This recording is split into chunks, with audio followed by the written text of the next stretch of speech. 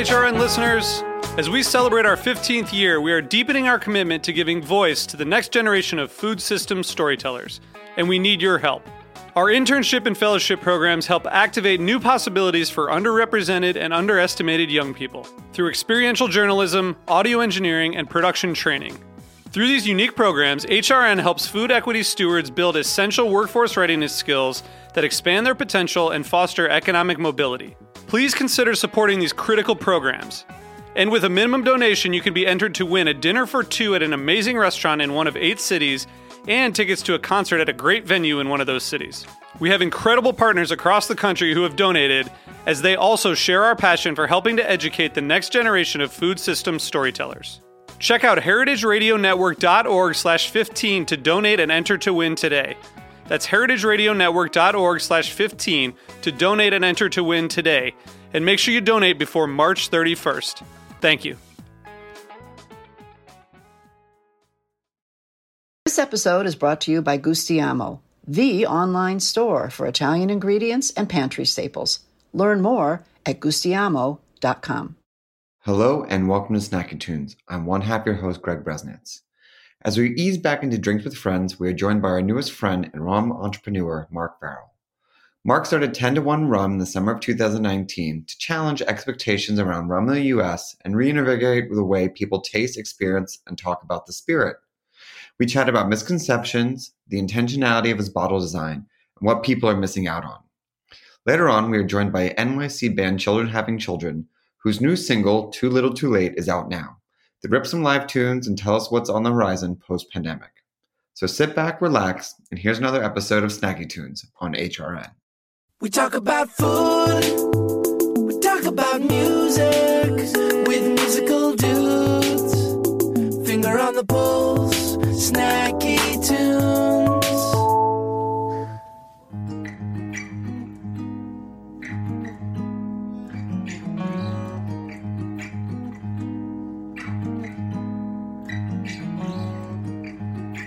So quick to be wise. When my luck runs out, we improvise. Your heart's on display, but I have nothing to say.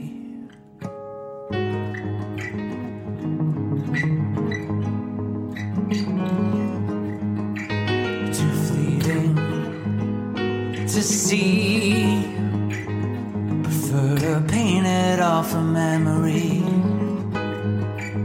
Too restless to pose, so I begin with a ghost. The only gift I've left to give you, these promises may not outlive you. Little early to say, little early to take down all the evidence. I'm no stranger to the sentiment, wasted, playing dead. It's no defense, it's no defense. It's too little too late. We heard the word wait. I felt it tremble.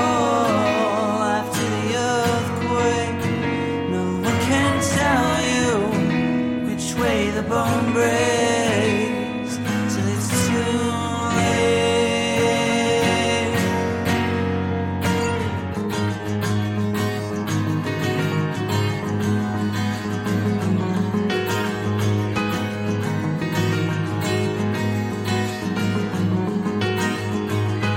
Begin with my ghost, yeah, and plead it till the curtains close. On all that waits, I just stood there stammering at fate. Too little too late. We heard the word wait. I felt you tremble after the earthquake. No one can tell you which way the bone breaks.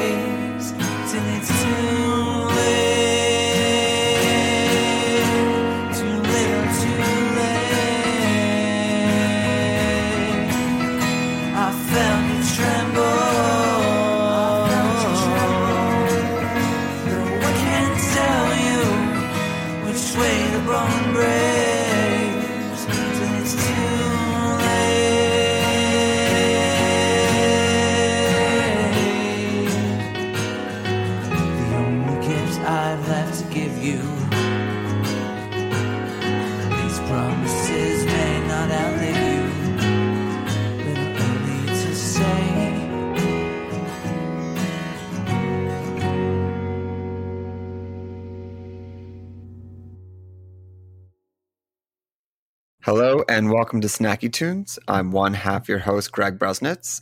On today's show, we have the CEO and founder of 10 to 1 Rum, Marc Farrell. Marc, welcome to Snacky Tunes. Thanks so much for having me, Greg. Great to be here. Yes, you were from Trinidad, and I'm curious, what was your perception of rum growing up as a child and a young man? Like, what did you think of that spirit? Yeah, that's a great place to start, because I think whenever I reflect on some of the journey of creating 10 to 1, one thing I always share with folks is that for me, there's been such a big gap between my perception of rum culture, even Caribbean culture growing up in Trinidad versus the way that I often see it sort of reflected and brought to life here in the US. To answer your question, for me as a young man growing up in the Caribbean, rum plays such a central role in all these moments of celebration for us, right? So I might recall very fondly, huge Christmas gatherings, me, my immediate family, extended family and friends, all swapping stories and, sharing some good laughs and some great memories. Or, at the beach or at the riverbanks with some friends of yours, teasing them, having the laughs, etc. on the streets of Carnival. So I always tell people that for me, rum, can be in some of these the smallest and most personal experiences, or in something as big and expansive as Trinidad Carnival. Can be super highbrow, white tablecloth and fancy. Can be super lowbrow and rustic and easy. But really, kind of that common theme for me is about what it does as a catalyst in some of those moments of celebration. And I think that versatility and that diversity of experience is something that has been lost for many consumers when you think about the way that it's often brought to life here in the US. When did you realize the perception was different in the US, and how did that make you feel? I often will recount these stories of, we've all been on a journey with our spirits, right? So, you think about your college days, big plastic bottles, hangover in a bottle, hangover waiting to happen, slushy cocktails, all the sugary drinks you have when you're out on spring break. And for most of us, that journey will change and evolve over time, right? So maybe you were doing the big plastic bottle tequila. Now, you have your sipping tequila of choice, and you only do your spicy margaritas at your fancy downtown spots. And actually, what I found was in my time in Boston, in my time in New York, certainly, walking into some of those establishments and really seeing that for many of my friends who were maybe tequila drinkers or gin drinkers or certainly now American whiskey drinkers, they had an easy path to keep on elevating their taste, right? Like they kind of could move on, they could graduate to the next thing and the next and the next. Whereas my choices felt like they remained almost kind of trapped in a time capsule, always some kitschy rum that was, I won't call anything out by names, but, we talk a lot about the fact that rum has been mired in this narrative of pirates and plantations for a long time, right? Like pirates and sea monsters and all these old fables. Where is the opportunity for me to elevate my rum game in the same way that my friends are as well? So I'd say I got increasingly frustrated with it as we sort of went through kind of the early, mid, late 20s, right? And at some point decided, we probably want to go do something about this ourselves. You do not have the common background of a spirits founder, or not one that I see too often. Right. You went to MIT when you were 16, Cambridge, Harvard Biz. What did you go to study for, and what was your specialty and focus? Yeah, sort of one long boondoggle, but no. So started my early career chemical engineering at MIT. At Cambridge, I did sort of public policy. It was called technology policy. So really kind of that intersection between public policy, science, and enterprise. HBS was an MBA, so obviously focused on business. Well, what I tell people is that, it's funny how much timing matters. And that sounds like a very cliche throwaway statement, but I'm reflecting on it because I went to HBS in 2008. That was right when, the last time the world fell apart, pre-COVID. A lot of folks were kind of faced with this moment of reckoning around where they might go sort of ply their trade or build their careers. Lots of jobs people dreamt of having were no longer there. And so if you look at my class coming out of business school, and same is probably true if you looked at the Stanford kids and stuff as well, a lot of entrepreneurs came out of that cohort, out of that vintage. And so even though, yes, focused on business and all of that, I think that like we had a very strong pivot to entrepreneurship. This question of how and where you were going to sort of make your own mark, tell your own story, and hopefully create a product or a service you could share with the world. But you didn't go right into spirits. You were handpicked by Howard Schultz to be the youngest VP at Starbucks. During your time there, it was almost like a post MBA.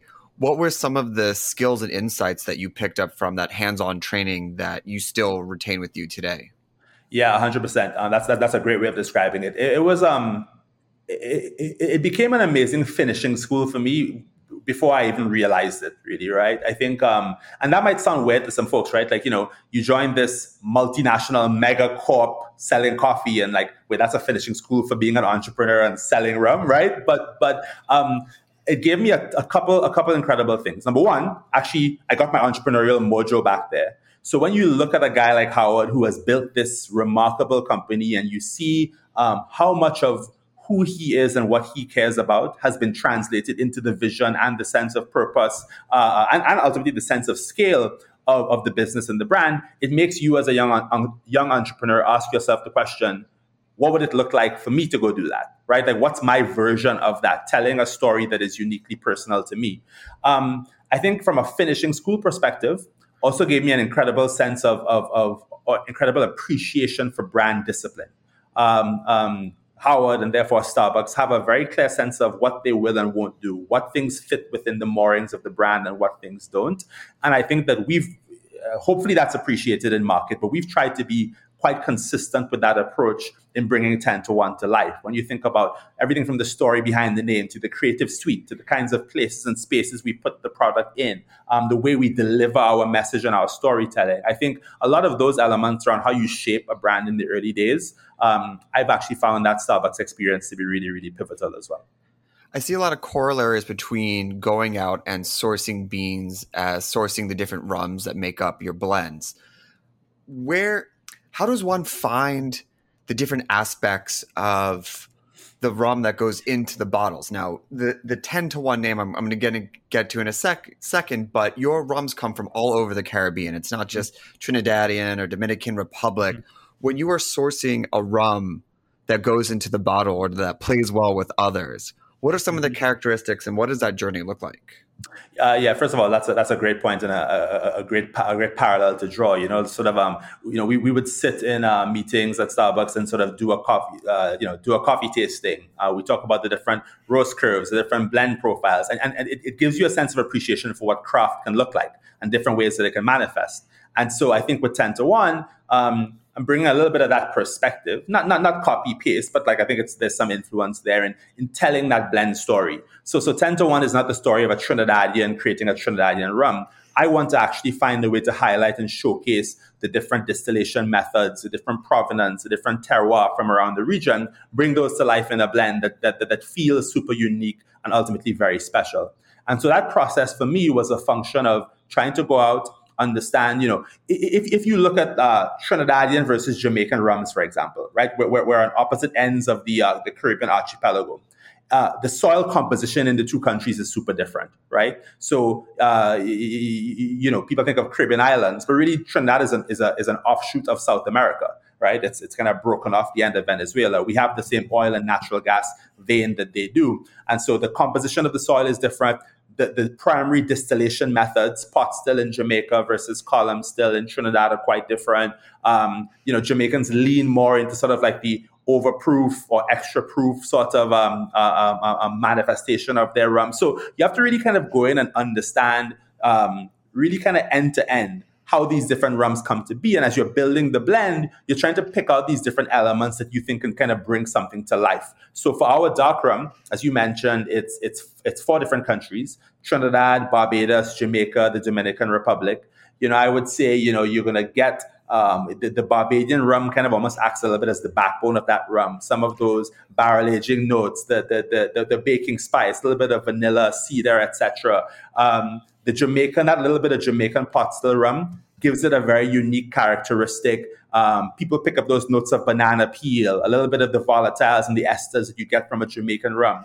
Trinidadian and Dominican rums tend to be a little bit drier in their profile. You know, for us, when we were developing the rum, I wanted to combat this perception of rum being overly sweet, super cloying, sugar bomb. And so a little bit of that dryness, that little dry finish on the back end of the palate ended up being a very critical component. So it's almost like building a little band and you're trying to figure out what instrument each rum or each person kind of plays to bring the whole thing to life.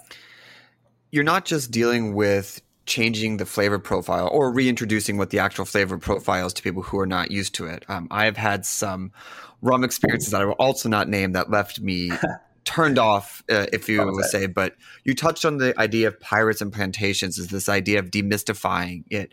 How do you go on the other end of the spectrum and educating people of where rum sits in the Caribbean lifestyle and how it's played such a significant role? Yeah, it's a great question. You know, to me, the journey of disrupting the consumer mindset here almost has two lanes that exist in parallel. So one is on the product side. I want to give you a really high quality liquid. You know, I talk you through the beauty of the blend, the barrel aging notes, no added sugar, color, or flavoring. This perception of rum is highly caloric or super sweet. Maybe true for some of the other guys, not true for us. Same number of calories per ounce as your favorite tequila or mezcal. We've won over 30 awards in the last 7 months. I want people to understand that like the quality of the product is there. So, and certainly even the ways in which you go about drinking it, creating your elevated old fashions or Manhattans or Negronis, neat pours on the rocks. That to me is kind of the pillar of disrupting your perception from a product perspective. Now, coming back to this whole notion of pirates and plantations, the other side for me, and as somebody who's from Trinidad, this is of equal greater importance, is I want you to understand what the culture of rum and the culture of the Caribbean is really about. And that's taking you away from some of these old colonial vestiges and tropes and bringing something to life that feels much more authentic, much more contemporary, much more inspired, right? So I might be showcasing that to you through elements of Caribbean music, art, fashion, food, right? All of which actually are part of the everyday American consciousness today, but folks may not quite realize it, how much it's actually infiltrated your everyday culture. And so if we can shine a light on some of those elements, you actually realize, oh, wow, like this culture, this world has been surrounding me this whole time, and perhaps I didn't really know it. We just need someone to shine a light on that and make it more visible to the everyday consumer. We're going to take a quick musical break. We're going to play a song from our archives, and then we'll be back with Marc from 10 to 1 Rum here on Snacking Tunes on HRN.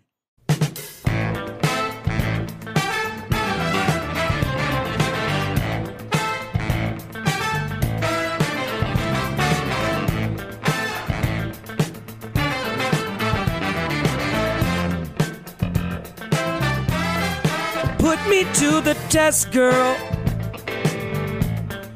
I'm under arrest. No, we won't sleep till the streets are clean and the levee broke now. We got fire before smoke somehow. The results are in. Negatives are positive. 'Cause I'm a prisoner of love. When it rains, it pours. Oh, when I toughen up now, you'll take me back in your arms.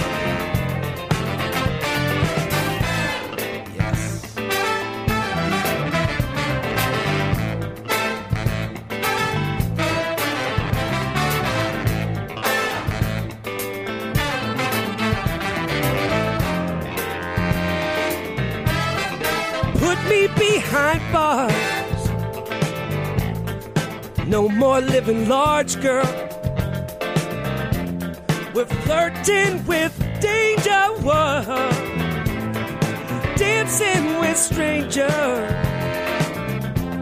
Now it's just you and me, girl. Inmate number 715-203. Yeah, you will be my captor. Sunshine, my big time, my laughter. 'Cause I'm a prisoner of love. When it rains, it pours. Oh, when I jumping up now, you'll take me back in your arms.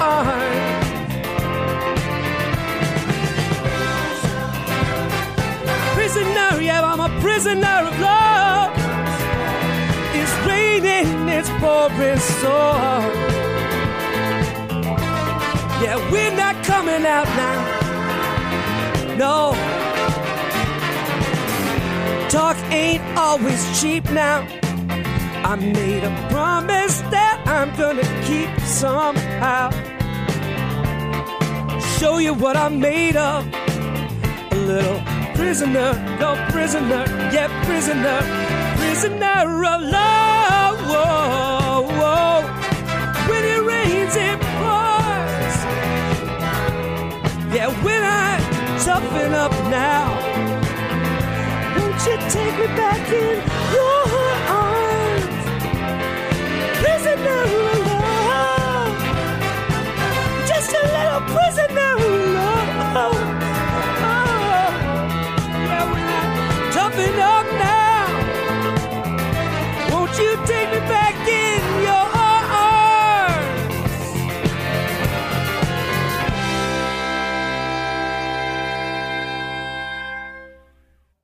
Besides ethos, iconography is really important in helping people to understand a brand. And your bottle is so intentional and so beautiful. I would love to actually break it down, starting with the name, 10-1. Can you give the history of where it came from and how you arrived at it? Yeah, absolutely.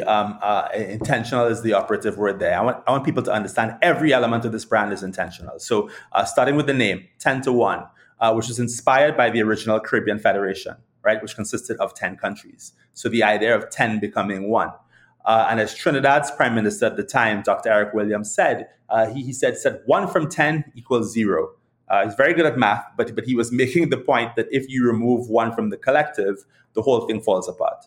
And so we like to say that 10-1 is a brand that is grounded in this idea of community, strength in numbers, this notion that we're stronger together than we are apart. And by the way, that is not a Caribbean-specific message or ideal. I think that's actually an ideal that I think we should feel is quite appropriate and quite timely, in the world that we live in today. And so, yes, starting with the name, we want people to kind of understand that reference point for the brand.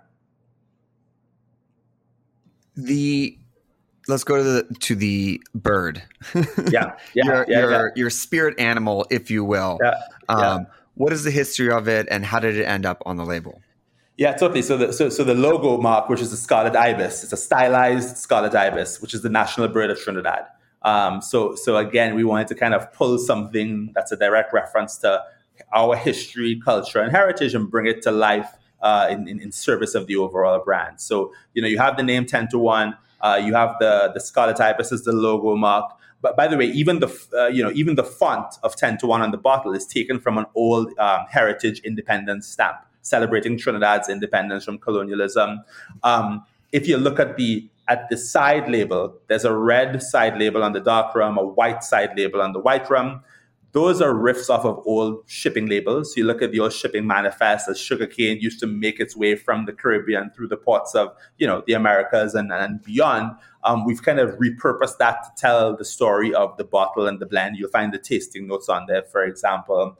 And even the exaggerated heel that the bottle sits on. We wanted to quite literally put rum on a pedestal. And so we talked about trying to kind of move people away from these preconceived notions and stereotypes of what rum as a category represents. I think your bottle has to be an ambassador for you in that regard. People always look at it and they're like, oh shit, like this doesn't look like a rum bottle. And I say, well, yeah, thank you. I guess like it doesn't have pirate ships or a map of the islands on it. You could have something that looks very modern and sleek and contemporary, but is still grounded in those elements of Caribbean history and culture and heritage. It's not just Caribbean history and heritage. It's actually current Caribbeans. One of your pillars is Caribbean Made, which is kind of wraps your arm around Caribbean culture. What are some of the different identifiers for Caribbean culture, and who have you put your proverbial arms around to help celebrate? Yeah, that's I love that reference, and Caribbean Made to me is super important. Exactly as you said. My whole thing is you don't have to be a Trinidadian with a Trinidadian passport to be Caribbean Made. If your mother or your grandmother was from the Caribbean, that is Caribbean Made. If you've been to Trinidad Carnival, or you've celebrated on the beaches of Montego Bay, that is Caribbean Made. If you grew up right here in the U.S., inspired by Caribbean music or art or fashion or food, that to me is Caribbean Made. And so you reference this idea of wrapping your arms around a bigger sense of what that means. That's exactly what we try to reference when we think about sort of the core ethos of the brand. Like how do you build a bigger tent that more folks feel like they can be a part of, right? I think music is a really great example of that. So, obviously, number one, music is just really kind of core to who we are as a people culturally, right? I talked about rum in these moments of celebration. Music is often kind of side by side with it, like in that vein as well. So when you want to understand the fabric of Caribbean people, music is a big part of that. But not only is that true for us, but I think if you look at the impact or the imprint that Caribbean culture has had, certainly here in the US and throughout the world, a lot of that has come from music, right? I mean, yes, everybody knows the story of, Bob Marley and the Wailers and the Peter Toshes of the world, if you kind of go back in time. But, you look at some of the early influences on hip hop here in the US, and they're super, super prevalent, right? You sort of move into the modern day consciousness where everybody from a Drake to a Justin Bieber are sampling Caribbean beats. You have folks in the crossover mashup space like a Major Lazer. You have a Rihanna or a Nicki Minaj who's here on the global stage from a Barbados or Trinidad. And there's so much of that storytelling that, again, I think you can quite literally wrap your arms around and give people a different sense of appreciation for the scale of that impact. We would be remiss to not talk about the COVID pandemic. You are the founder and CEO of a brand that is relatively young. You've had to navigate what was probably a predominantly on-premise brand and deal with the realities of e-commerce. I'm curious what you have learned in the last year about e-commerce strategy and in balancing it now with the reopening of on-premise strategy. Yeah, absolutely. So my first gig at Starbucks was I was actually the head of e-commerce for the business, for the brand. So I didn't necessarily think that was a skill set I'd be dusting off so quickly in the world of rum and spirits, but it just kind of turned out that way. So your intuition is right. When you launch an early stage brand in spirits, usually 85% of your volume comes on premise. That's usually where customers discover the brand and hopefully fall in love with the brand for the first time. When bars and restaurants shut down all over the country, all of a sudden that volume goes away. And so you as a founder, as a business owner, have to figure out how you go how you keep the lights on and keep the thing moving forward when that channel has disappeared. For us, that was a lot of emphasis on the e-commerce. I think e-commerce has been fraught with its own challenges in the world of spirits because there's so much state-level regulation. You have to deal with the 3-tier system. So it isn't as straightforward as your everyday average direct-to-consumer D2C brand. But we spent the last year, I think, really kind of chipping away at it. And as many other folks have done, found some solutions there that allow us to have pretty broad coverage around the US today. And so whether that's through our own dedicated e-commerce, whether that's through platforms like a Flaviar or a Cascas, which we've been great at moving volume on, we've really kind of turned that into a very legitimate third lane for the business. So when I talk about 10-to-1s prospects from a volume growth perspective, I now talk to my investors, talk to my team, talk to our partners about on-premise, which is a vertical 10-to-1 is very strong in and will be very strong in as things come back, off-premise, and then e-commerce as a third and equally viable channel. Yeah, it's amazing. I mean, I don't want to say that some brands ignored e-commerce, but I hope that they see the diversity in the revenues as a strength that continues on and actually like something that's quite exciting to reach people that might not be able to get to your on-premise or find it in their local shops. Well, exactly. And I was just going to build on that and say two things. Number one is, you're not going to launch a brand nationally in 6 months or a year or even 2 years, right? So this gives you an opportunity to introduce the brand to folks in other markets that maybe you're not in just yet. The other big thing that it does is that it allows you to develop a much more nuanced understanding of your customer than you otherwise might have. You know, when Greg walks into Coat here in New York City on a Saturday night, one of our favorite spots and amazing for 10 to 1, but I don't know that you came there. So I don't know, what you ordered, if it's your first time having 10 to 1, what the bartender shared with you. Whereas on e-commerce, I get a sense of what your purchase habits are. Maybe what else you might drink, where else you might spend your time. And I think that knowledge and understanding is super, super critical for any early stage brand, spirits or not, but particularly useful in an industry like this, where you're typically very far removed from your end customer. Well, Marc, you've done incredible things in such a short amount of time, also faced with a global pandemic about halfway through your very short life. What does the future hold? Selling a lot more rum, man. I mean, that's kind of the game plan's pretty straightforward. Sell more rum tomorrow than you sold today and yesterday, right? Simple. So simple. So people overcomplicate these things. No, I have big dreams. And I mean, that's always been the case, and that's a credit to my parents and the amazing people and my family, the amazing folks that they are. For me, if you ask me kind of what success looks like with this brand, I want to create something iconic, and iconic not at all in a hubristic way. I want iconic in a change the way that people view this way. Right? We can all think about references we have. Maybe it's in spirits, it's in food, it's in fashion, where we used to think about it like X, and now we think about it like Y. And somewhere along the way, someone or something came along and changed your mindset, changed your perception. There's a massive opportunity to do that for rum. And I hope anybody who's listening to this can kind of feel a little bit of that tingling in their heart or in their soul, right? But there's an opportunity to do it for rum. And I think we want to be at the forefront or be one of the primary catalysts of that change. So 5 years from now, you walk into a bar, maybe it's in New York City, maybe it's in Idaho, maybe it's in Tokyo, and you're like, yo, yeah, that's that brand. Remember, we used to think about rum as kitschy, slushy, bullshit, pirates, plantations, and now we think about it like X. I hope 10 to 1 can be a very critical part of that story. That's really kind of the dream for me and for us as a company. Amazing. Well, where can people find you? Where's your e-commerce? How do people get their hands on a bottle? Yeah, great questions. Go drink the stuff, people. So we're live in about 8 markets now. So New York was our first market that we launched in. DC, Maryland, Georgia, South Carolina, Miami, Chicago, Minnesota, and Wisconsin. So if you happen to be on the ground there, go to our website, pop in your zip code. You'll find some great places to enjoy it on premise or off premise. For folks who want to grab a bottle right now because you're thirsty and you know the rum is delicious, you go to our e-commerce site. It's shop 10 to 1, all spelled out, SHOPTENTOONE, shop10to1.com. Grab a bottle or 2 or 3 on there. And yeah, we'd appreciate the support. Amazing. Well, Marc, thank you so much for joining us. We are going to take a quick musical break from our archives, and then we have Children Having Children live here on Snacky Tunes on HRN.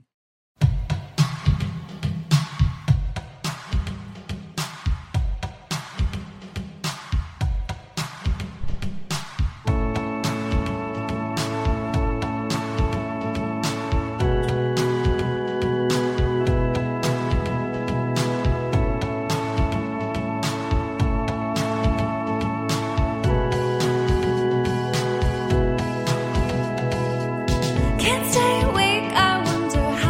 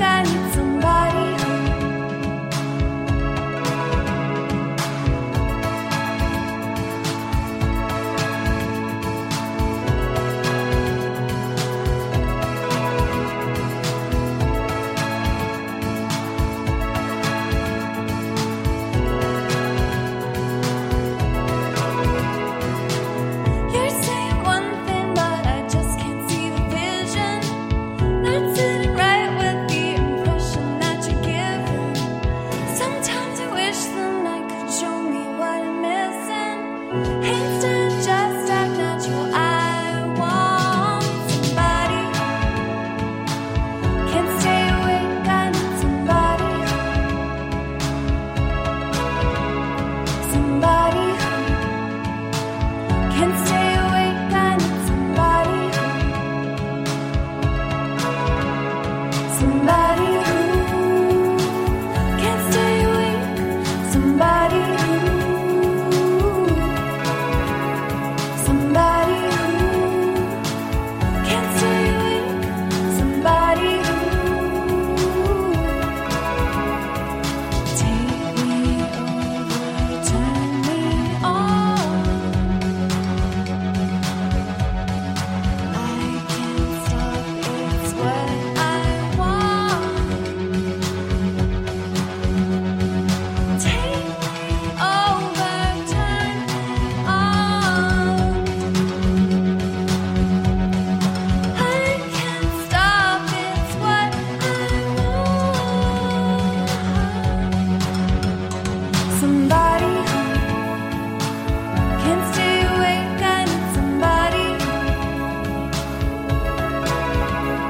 Somebody who can't stay awake, I need somebody.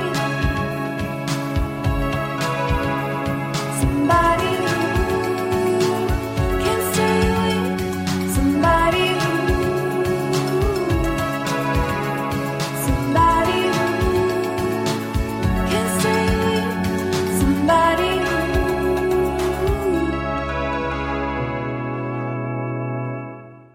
This episode is brought to you by Gustiamo, the online store for ingredients and pantry staples from Italy. Gustiamo's mission is to improve the quality of Italian food in the States.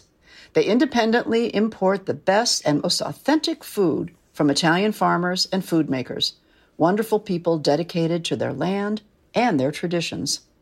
When you're searching for quality Italian pasta, San Marzano tomatoes, and real extra virgin olive oil, Gustiamo has them all.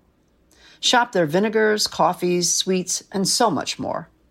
From northern hilltop hazelnut farmers in Piemonte to southern sea salt millers off the coast of Sicily, Gustiamo works exclusively with small family food companies in Italy.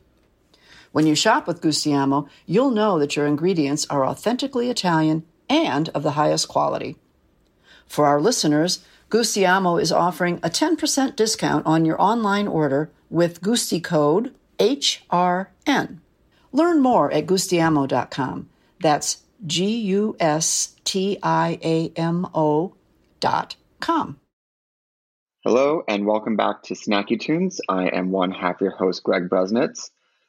I'd like to welcome to the show Stephen Kaiser of Children Having Children, one of my favorite band names that I have heard in a very long time. Stephen, welcome to Snacky Tunes. Hey, Greg, good to see you, and thanks for the compliment. We have some history. We worked together in the hospitality industry, but you held a much more interesting job as an assistant engineer at the famed Southern Tracks recording studio in Atlanta. You worked with Brendan O'Brien over there. Tell me about it. What did you learn? What did you observe? Fly on the wall. What do you pick up from being an assistant engineer? It's a pretty wild world. Definitely living and breathing it. I basically lived at the studio while I was there. So 90 to 100 hours a week. At that point, it was starting to become obvious that the music business was turning DIY in more ways than just Fugazi and bands of that ilk. So what year my was friend, this was I started the studio in 2006, and my friend and I just kind of decided we want to learn how to be self-sufficient on the business side and on the recording side. So I signed up for a music tech program for undergrad. That was in Atlanta at Georgia State. And that led to this internship working for Brendan on these crazy projects from Bruce Springsteen to Mastodon, Incubus, really kind of all over the board, meeting some of my heroes in the process. And what type of teacher was he? What was it? Kind of showing, not telling? Was there an education side to it? How did you get knowledge from him? Definitely more from watching him work. And as someone who I'd say within a year of working there, it became pretty apparent to me that I did not see myself being an engineer for the rest of my life. So a lot of the lessons I ended up taking away were more life lessons and lessons about the way you treat people and the way you create environments for creative people. Ambiance was half of what we focused on, making it feel like artists weren't at work.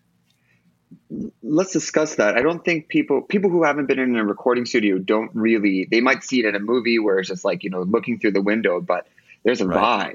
Like you said ambience, but there's a aesthetic that goes with it. What are some of the tricks of the trade to setting the right ambience? And is it different per artist and per genre? Definitely different per artist. Most of our projects were within the broader rock genre. But, we definitely weren't afraid to bust out the candles and the incense if that seemed like the mood. Dimmers were a must. Don't want to be too bright while you're bearing your soul to the microphone. But yeah, it was really pretty varied artist to artist, but a lot of artists needed very little. Our studio was very homey. Wasn't a lot of glitz and glam, but we had a nice little lounge. It was very private. No one knew about the studio. No one knew where to find it. So people felt like they could really kind of come in and step away from the world there. And I think Brendan and his team were really good at facilitating that. What was the transition from going to assistant engineer behind the board to getting into the recording booth yourself and putting down your first Children Having Children EP? It was sort of the goal all along. I would say working with artists of that caliber and producers of that caliber was very humbling, because you kind of, when you're young, you have a certain bravado and you think, I'm going to write these incredible songs, and as soon as people hear them, it'll change their lives. In reality, watching those artists work and then getting behind the same gear and using the same instruments and equipment to record myself, it was definitely a steep learning curve, but I learned more by doing that than I could have ever done sitting alone in my room with my 4-track, which is where I started. So again, sort of learning about not just the techniques, but the way you interact with band members, the way you get the best out of people, pushing them right to their edge artistically and as musicians. Those are probably my biggest takeaways, and those are lessons that I've brought to sessions and rehearsals up to this day. Let's hear a song. What are you going to play for us first? This is our new single. It's called Too Little Too Late.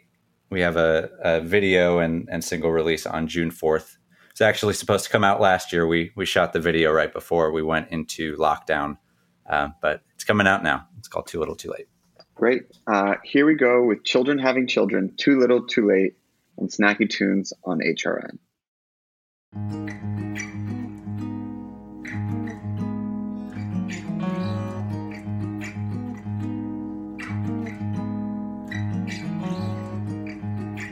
So quick to be wise. When my luck runs out, we improvise.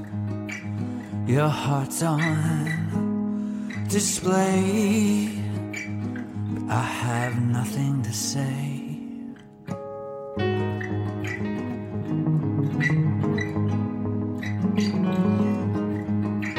Too fleeting to see, prefer to paint it all from memory. Too restless to pose, so I begin with a ghost. The only gift I've left to give you, these promises may not outlive you. Little early to say, little early to take down all the evidence. I'm no stranger to the sentiment, wasted, playing dead. It's no defense, it's no defense. It's too little too late. We heard the word wave, I felt it tremble after the earthquake. bone breaks till it's too late.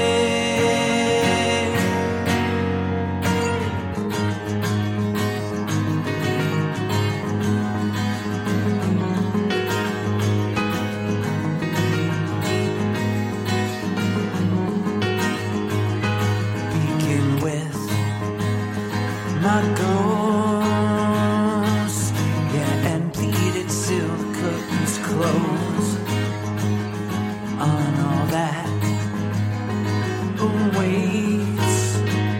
I just stood there stammering at fate, too little, too late. We heard the world wait. I felt you tremble after the earthquake. No, I can't tell you which way the bone breaks till it's too late. Too little, too late. I felt you tremble. No, I can't tell you which way the bone breaks till it's too late.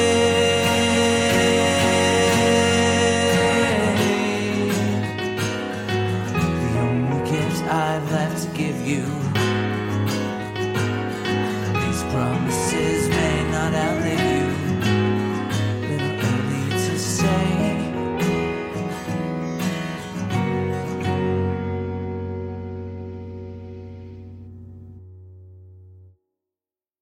I was so excited to talk to you. I actually forgot to ask the main question, which is, how are you doing?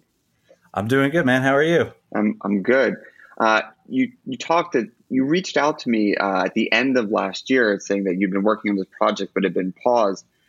How does the project feel now, as things are, freeing up? Art that you made a year and a half ago, does it remain relevant? Do you feel the same connection to it? Has the meaning for it changed for you? How is it adapted, or is it still stay the same? I will say that Children Having Children kind of started as a bedroom and studio project, not with a real band. And moving to New York, I found my real band, and it's been so amazing being on this journey with them. COVID kind of forced me back into the place where I started, which is alone in a room with a couple guitars and maybe not my full recording setup, and just sort of clunking away. And I realized I hadn't been in that place for a while. So it was a really fruitful lockdown period for me. I wrote probably more songs in those months than I have in any similar time frame that I can think of. And now that rehearsal spaces are a thing again and gigs are starting to be a thing again, it's great to be back in a room with my bandmates Matt and Ryan, and yeah, it's been really incredible. Definitely a little bit of rust to shake off, but it's coming off. And for a song like Too Little Too Late, we've been playing it live for a while anyway, and just hadn't locked in the studio version. So it feels good to be releasing it to the world. You talk about your songwriting process as being an outlet for things you can't say any other way. What is it about these songs or this methodology that frees you and allows you to actually speak your mind? That's a good question. I think as someone who's an off the charts introvert who sort of learned to be hospitable and socialize in sort of a way that allows me to function in the world, that's sort of one mode of communication for me. But there's definitely an inner voice that just has always found a more natural outlet through music. And the things that I say in a song are things that I just know if I tried to put them into a letter or make a movie about them, I wouldn't have the skills to communicate them that way. But in this forum, whether it's just the way that a lyric lands on a chorus or the way a melody can line up with a thought, those are the things that really excite me when they work. Could we hear another song? Yeah, absolutely. So this is a song called Two Little Red Hens.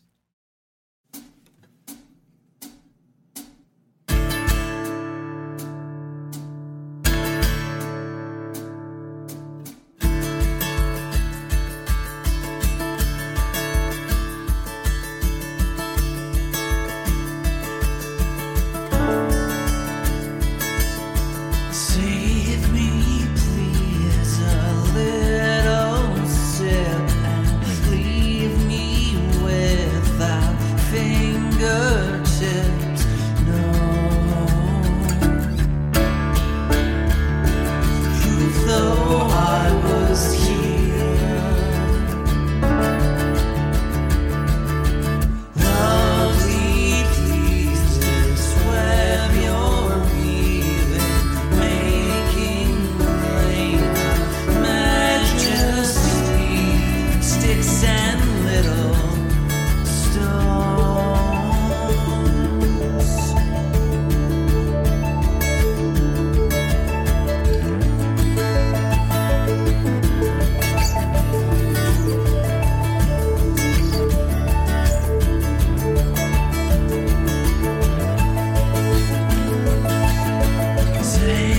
Sanctuary in a cup to subtle spring, subtle touches. I'm a sinner, but I'm a victim too.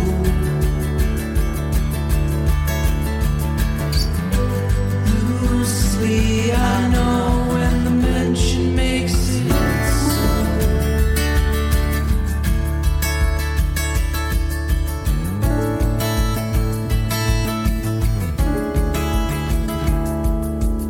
Rest of grief, damn devotion, clear the path down to the ocean, wet though it may be.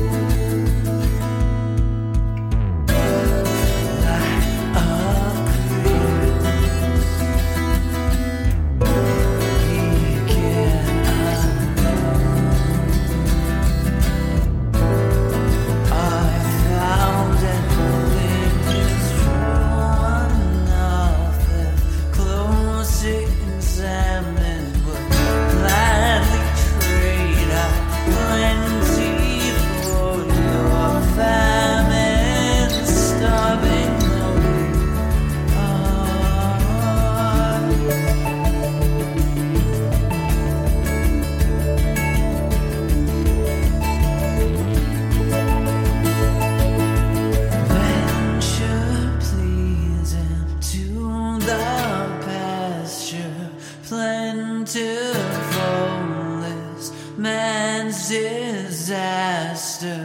Come, sinners though we be.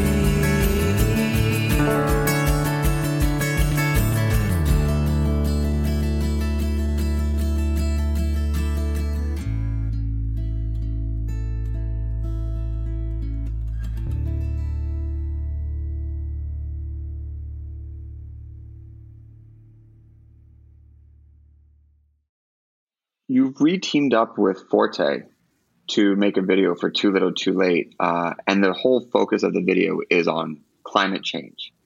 You've also committed all the proceeds from the record to go to Extinction Rebellion. For those who don't know what that organization is, can you tell a little bit about them and why you chose to work with them or donate to them?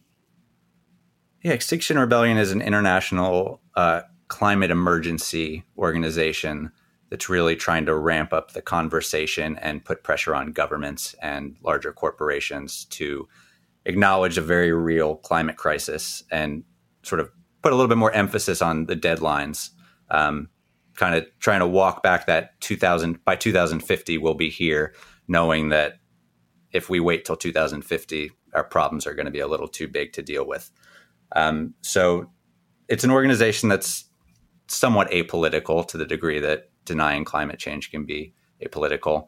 But it's really an emphasis on peaceful protests, arrestable actions, and it's decentralized across different locations. So I've been pretty involved when possible with the New York chapter, and I'm excited for some of the things that they have lined up. And tell me a little bit about the video. What is the focus of it? It's premiering beginning of June. Yeah, so our bass player, Matt, is an amazing cinematographer. One of the perks of having a cinematographer in your band is that you can leverage his production company, which is called Forte. And we worked with them on our last video for a song called Checkerboard Red. And so I'm pretty close with those guys. And there's a lot of brainstorming sessions over cocktails. And we sort of talked about the climate crisis and also the other aspect of the song, which is really the way you project yourself onto your memories of another person in a relationship. So we kind of went the very literal route and went with sort of a theme of projecting things onto people and memories. And we featured this incredible dancer, Holly Sass, in the video. It's just her and me this time around. But Forte is incredible. And they also do these fun pizza pop-ups for charity because the director of the video, Mike, is also an accomplished home chef. Oh, what's his go-to pie toppings? He's been mixing it up. He's definitely an advocate of embracing the New York style pizza. He's not a Neapolitan purist. So he's definitely kind of coming from the Roberta's school, I guess you would say. I know he's really been working on his white pies and his grandma pies of late, but I think he likes mixing it up. Man, I'm not always a big fan of a white pie because I think it's always hit or miss, but when it hits, it really hits. 100% agree. And I'll go the clam pie route as well. Ooh. If the situation warrants. I don't think he's gone down that rabbit hole yet, but I hope he will. Yeah. Well, Stephen, what is coming up for you guys? Tours? Shows? Where does the future post-pandemic lie for Children Having Children? I think we'll be playing shows again by the end of the year, possibly even the fall. We have a string of releases. Sort of our plan for last year was to release a string of singles on the way to building an EP or an album. And we're pretty excited to just release those over the coming months. Too Little Too Late is our first release since 2018, which is way too long. So we're excited to get some new music in front of people, a new video, and we're just more than anything probably excited to be playing together again and working on some new songs. Amazing. Where can people find you, hear your music, hear your first EP, get updates? How do they get a hold? childrenhavingchildren.com is definitely the best way to find us. But we're on all your usual services. Give us a follow on Spotify if you can. But we're on Apple Music, Bandcamp, wherever you like. Amazing. Well, thank you for joining us. And thanks everyone for tuning in to another episode of Snacky Tunes. We'll be back with an all new episode. What is the last song you are going to play for us? This is actually a brand new song called Crossing Continents. And I've been with my girlfriend throughout the pandemic, who actually met at a bakery called Two Little Red Hens, which is the name of the last song. So she's helping out with vocals on this one. Again, it's called Crossing Continents. Amazing. Thank you, Stephen. Thanks everyone for tuning in, and we'll see you next week here on Snacky Tunes on HRN.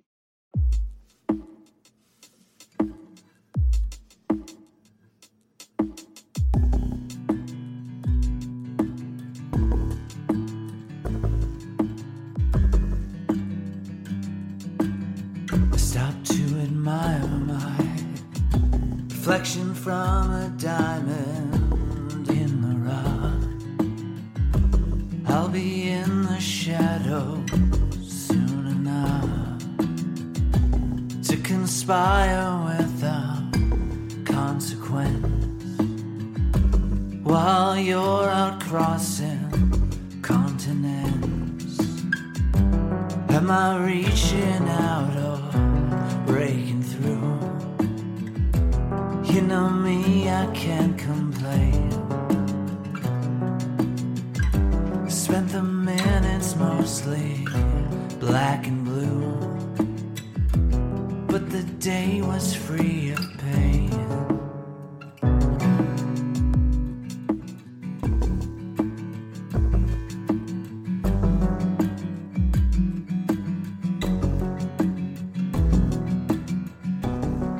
The future is your tale to tell, so please be sure to tell it well.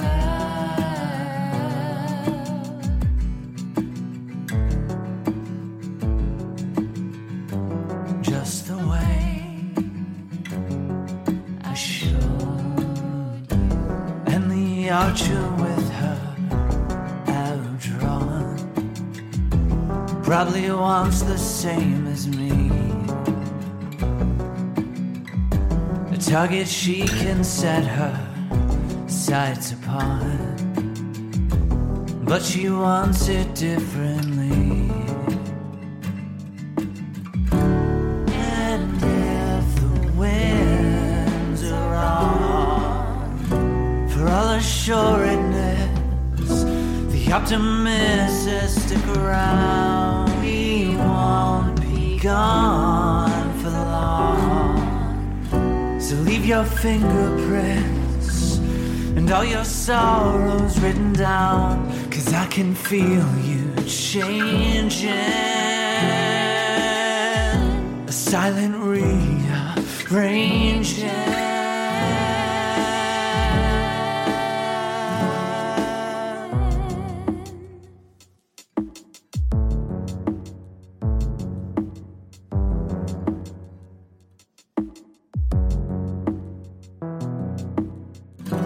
If you're out there crossing continents, still occasionally moved by the places where we sought a little sustenance for a hunger seldom soothed. Even if the time is wrong, for all assuredness, your tomorrow's written down. We won't be here for long, so leave your fingerprints.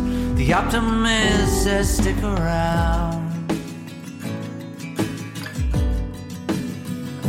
Stick around so I can feel you changing. Stick around so I can feel you changing. Stick around so I can feel you changing. Stick around So I can feel you changing. the optimist says stick around. So I can feel you changing. Stick around. So I can feel you changing. Optimist says stick around. So I can feel you changing. Stick around.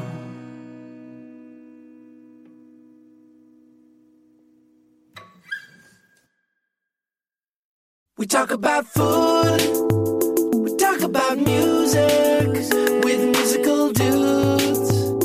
Finger on the pulse, snacky tunes. This program is powered by Simplecast. Thanks for listening to Heritage Radio Network, food radio supported by you.